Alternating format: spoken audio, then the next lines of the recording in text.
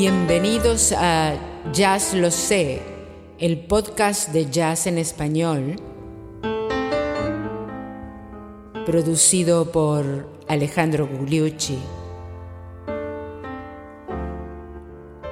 ¿Qué pasó en los años 50? El cool jazz y el hard bop. Introducción.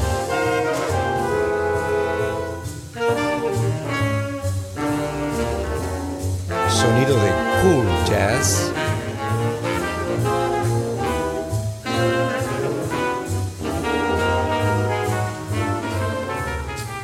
Ejemplo de hard bop.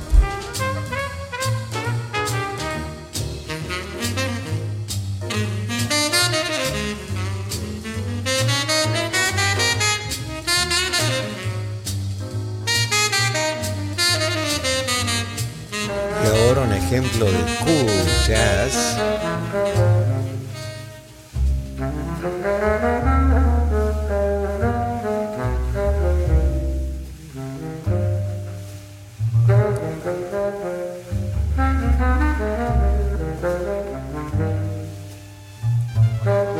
Seguido de otro ejemplo de hard bop.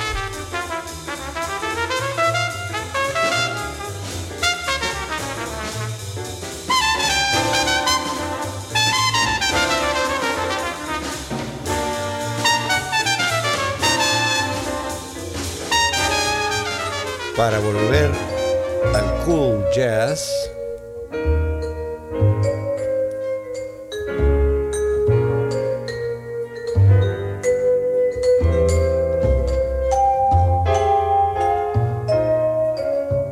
y terminar con un ejemplo de hard bop.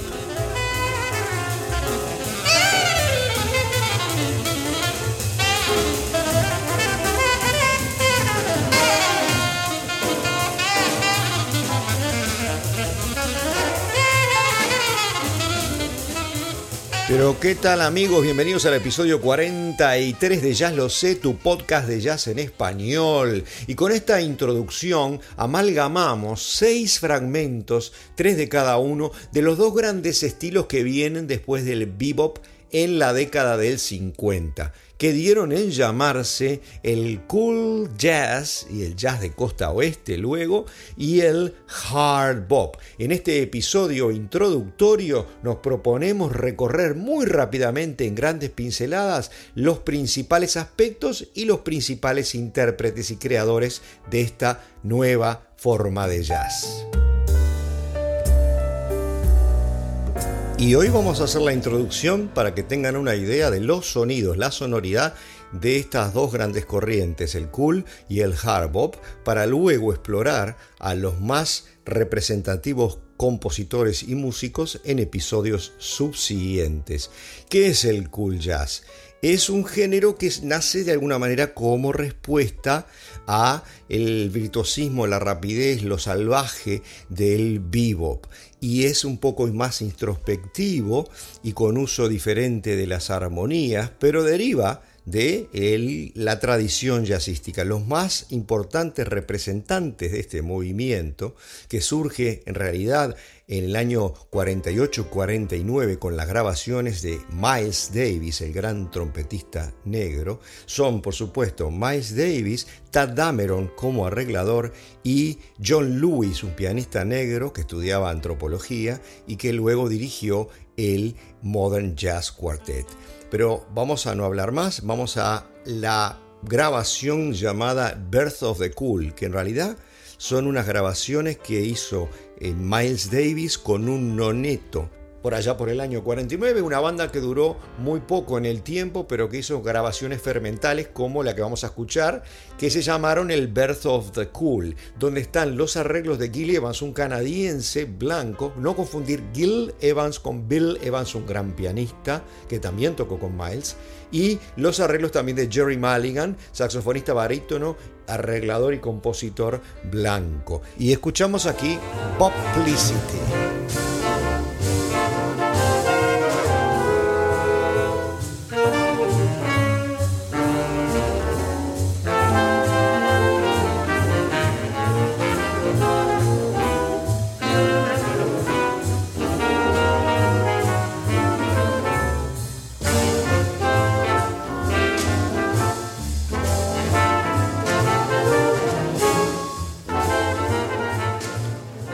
El jazz era una música underground ya en esta época y se movía de una manera vertiginosa. En cada 5 años había una especie de pequeña revolución. Incluso antes de que terminaran los años 40, ya había una reacción contra el bop, tanto en la costa este como en la costa oeste, o sea, en California. Y a eso se le dio el nombre de cool jazz, ¿no? El contraste con el bebop no puede ser más claro. Acabamos de escuchar estos arreglos y este sonido de esta orquesta de Miles Davis para el Birth of the Cool, el nacimiento del cool, ¿no? Es la textura diferente, los ritmos mucho más relajados, las melodías suaves y sutiles, con influencia de Debussy, de Ravel, de los compositores clásicos, por supuesto, y además con una búsqueda de algo completamente distinto al bebop.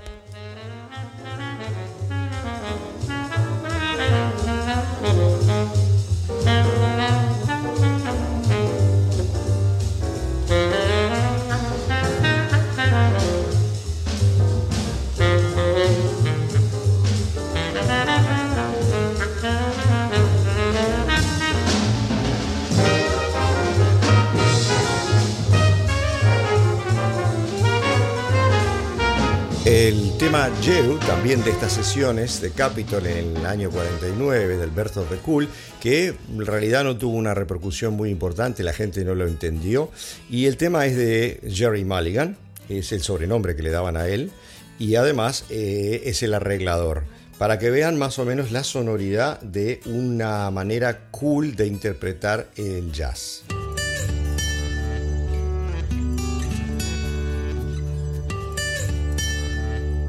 Queda claro que Miles Davis había dejado de intentar tocar como Dizzy Gillespie, se acuerdan que tocaba con el gran Charlie Parker, y cambiar completamente la sonoridad de su trompeta, que evolucionó a lo largo de los años a esa sonoridad completamente típica que escucharemos un poquito más adelante, y además con el arreglador Gil Evans y Gerry Mulligan a otra forma completamente de jazz. De todo esto vamos a hablar en mucho detalle más adelante, por supuesto.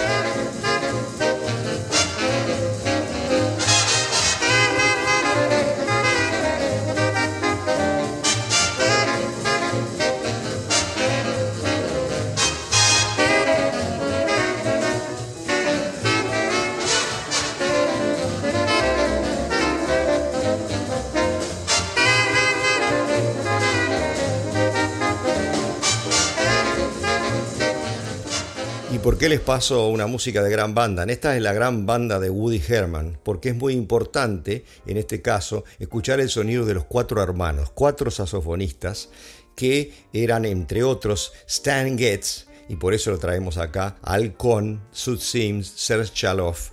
Pero lo que queríamos era buscar la sonoridad de Stan Getz, que es el saxo tenor cool por excelencia.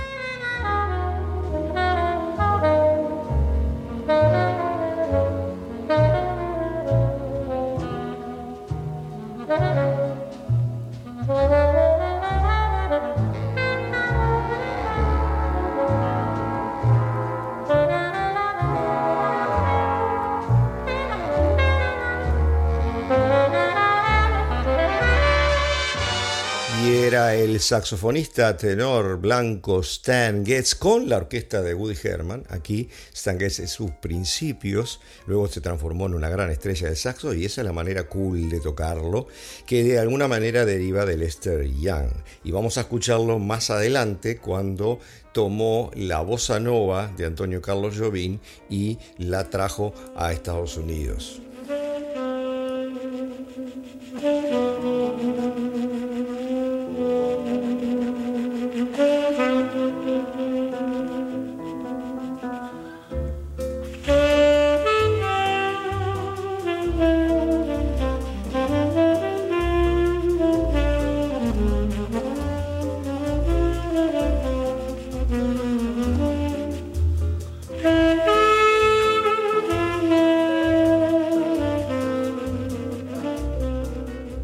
Otro de los grandes que hizo un aporte fundamental, como dijimos, al cool, es el saxofonista barítono Gerry Mulligan, que más adelante de trabajar con Miles Davis, inició también su carrera solista, en particular con un cuarteto, el famoso cuarteto sin piano. Prescindió de todo lo que era el soporte armónico del piano y era un bajo batería, la trompeta del admirable trompetista blanco Chet Baker y él. Y bueno, vamos a pasar un clásico que lo simboliza, My Funny Valentine.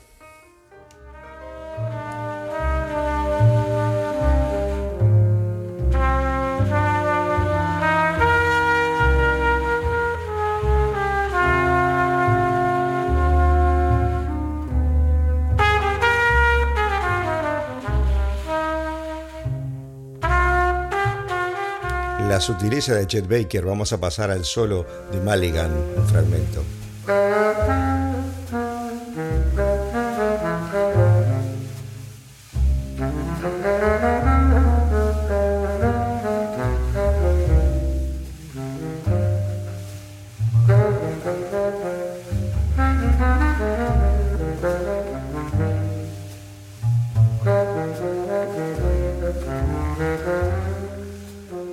Toda esta música está ocurriendo en la primera década de los años 50, pero recordemos que las cosas no están en compartimientos estancos, sino que todo fluye.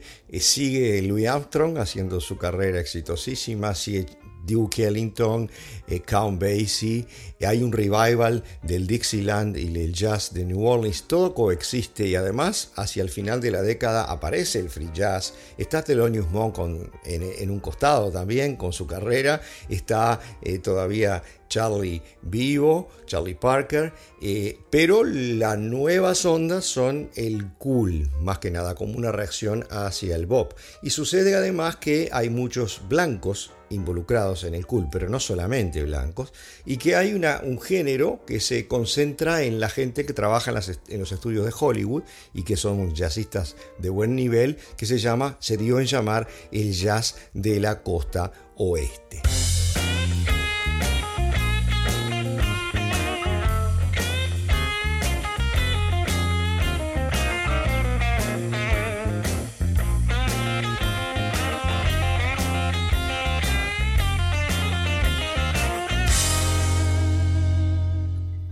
A veces se malinterpreta el cool como que es una estética blanca, a diferencia del bebop que sería una estética negra de tocar el jazz. Nada más lejos de la verdad, porque como dijimos, Miles Davis empezó con esto, Tadd Dameron también era negro, y ahora vamos a hablar de John Lewis. John Lewis es un pianista que tocaba con la orquesta de el gran Dizzy Gillespie. En realidad, la base rítmica de una de las grandes orquestas de Dizzy Gillespie eran John Lewis, Ray Brown en el bajo, Milt Jackson, que era un solista en esa orquesta, en el vibráfono, y Kenny Clarke en la batería. Ese pequeño conjunto se transformó en el Modern Jazz Quartet, con una estética completamente cool, refinada en los arreglos, en los contrapuntos entre el Milt Jackson, el vibrafonista, y el pianista Lewis, que era un gran amante de Bach, una música sutil, una música fina. El conjunto luego se sustituyó el baterista y al bajista, y es un conjunto que tocó durante 30 años, casi sin periodo de inactividad. Vamos a escuchar de justamente el Modern Jazz Quartet, una composición fabulosa que ya hemos mencionado en homenaje a Django Reinhardt, que se llama Django.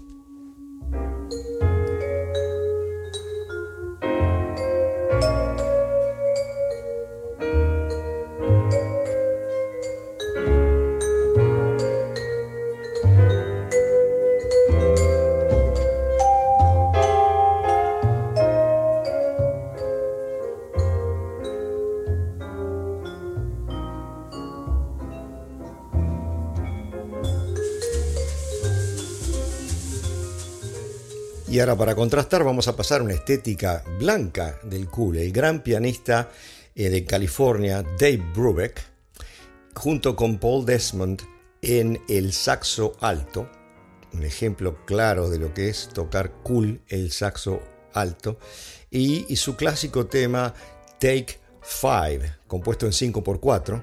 Entonces vamos a hablar muchísimo de Dave Brubeck, pero digamos que lo que exploró él, aparte de algunas armonías más impresionistas, era el utilizar tempos raros, ¿no? O sea, en lugar del 4x4 de casi todo el jazz, o 3x4 en algunos casos, todo tipo de tiempos diferentes. Esta es en 5x4 y se hizo enormemente popular.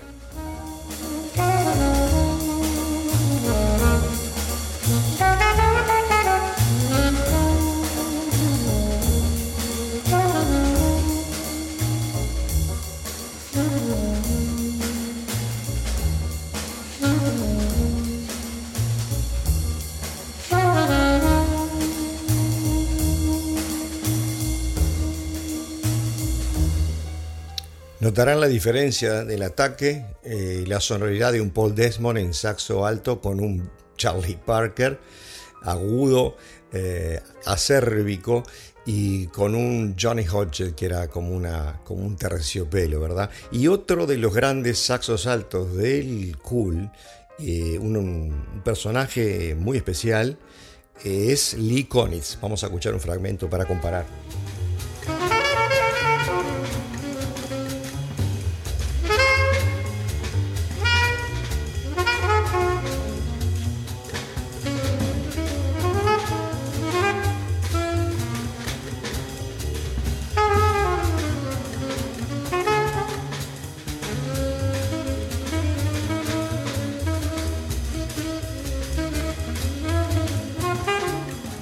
Sonoridad y fraseo completamente distinto del saxofonista blanco alto Lee Konitz. Y vamos a seguir comparando saxofonistas altos ya que estamos. Art Pepper ahora. El tema que escuchamos anteriormente era All of Me, y ahora vamos a escuchar You'd Be So Nice to Come Home To por Art Pepper.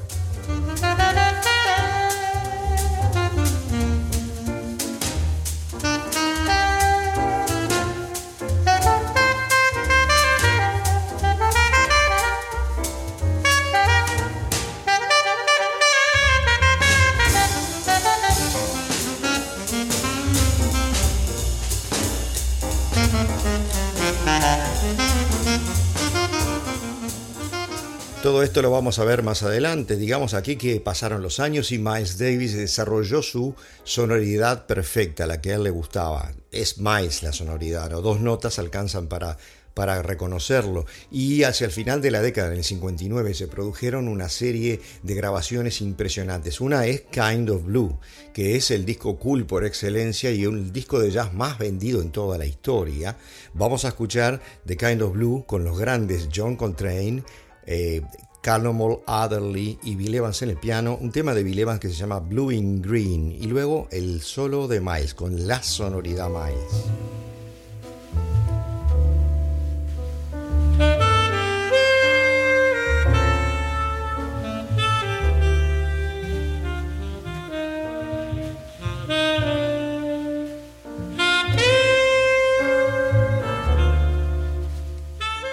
John Coltrane, y ahora el solo de Miles Davis.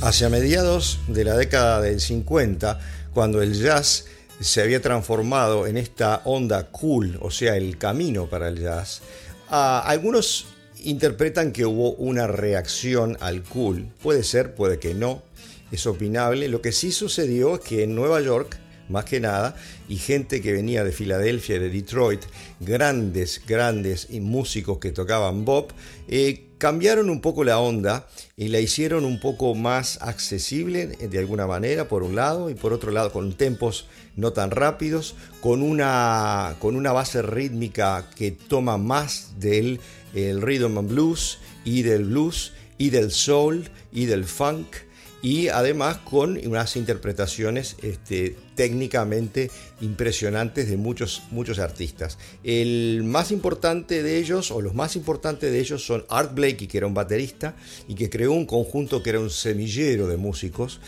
tanto de saxos como de trompeta, trombón, y por otro lado el gran Horace Silver, que trajo la sonoridad latina en el sentido de las islas de Cabo Verde, y el gran Clifford Brown, trompetista, con Max Roach en batería. Y otros más importantes del hard bop son el gran Cannonball Adderley, por ejemplo, Sonny Rollins, etc. Vamos a escuchar de ellos en hard bop. Primero al gran Clifford Brown, el trompetista que lamentablemente murió muy joven, en el tema Sandu, con Max Roach en batería.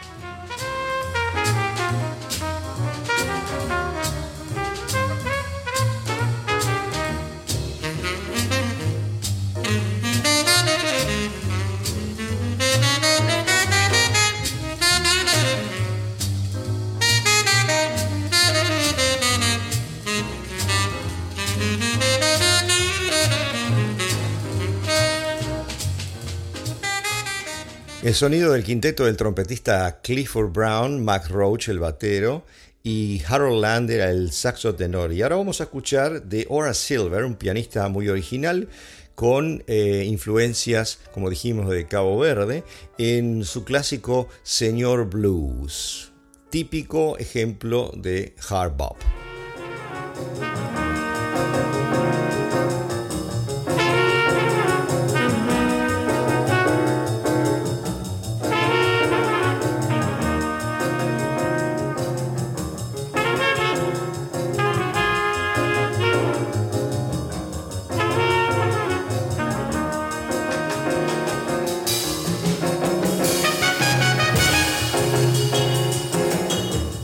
Otro de los grandes representantes del hard bop es Art Blakey, baterista negro, que tenía un grupo formado junto con Horace Silver primero, luego Horace Silver hizo su carrera independiente, que se llama los Jazz Messengers, que lo mantuvo durante décadas, siempre enseñando y siempre llevando a la gente a niveles superiores de profesionalismo y de creatividad. Y en esta grabación del 59 tenemos a Freddie Hubbard en trompeta y a Benny Golson en saxo tenor y el clásico tema Moaning.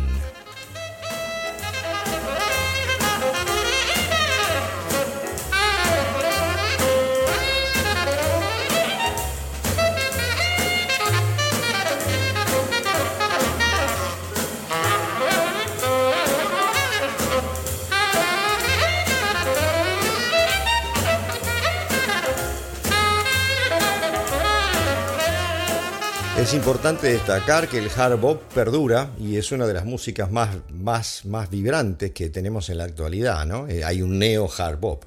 El otro gran representante de aquella época, estamos hablando segunda mitad de la década de 50, es el gran trompetista Lee Morgan. Vamos a escucharlo haciendo The Joker.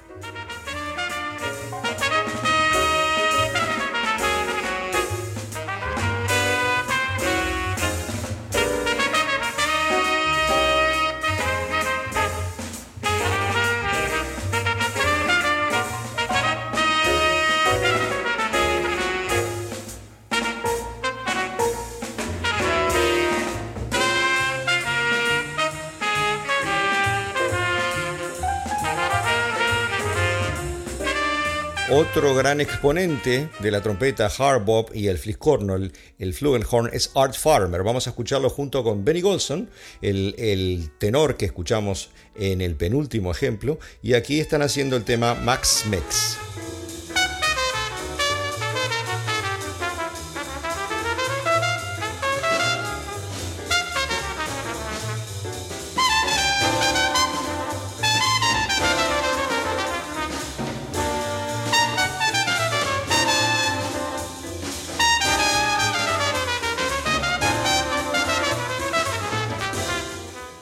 Un hombre del bop, un saxofonista maravilloso, como ya hemos mencionado más de una vez, es Sonny Rollins, que tuvo diferentes periodos y también lo podemos asociar obviamente con el hard bop. En 1957 escuchemos Sonny Moon for Two.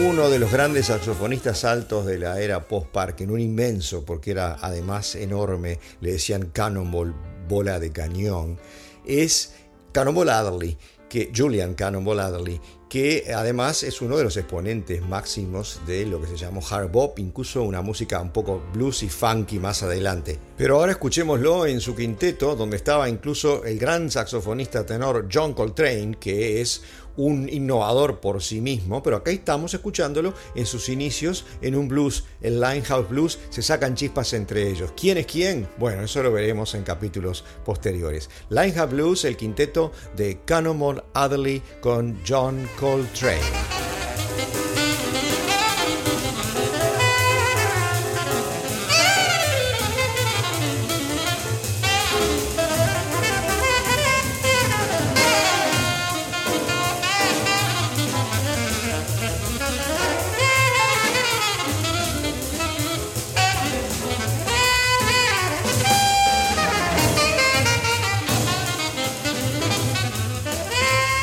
Y no podemos irnos sin mencionar a Oliver Nelson, gran compositor y saxofonista, que hizo un disco de Blues and the Abstract Truth, el blues y la verdad abstracta, en el año 1960-61, que se transformó en un clásico y entre los músicos contaba con nada menos que Freddie Hubbard. Vamos a escuchar Stolen Moments.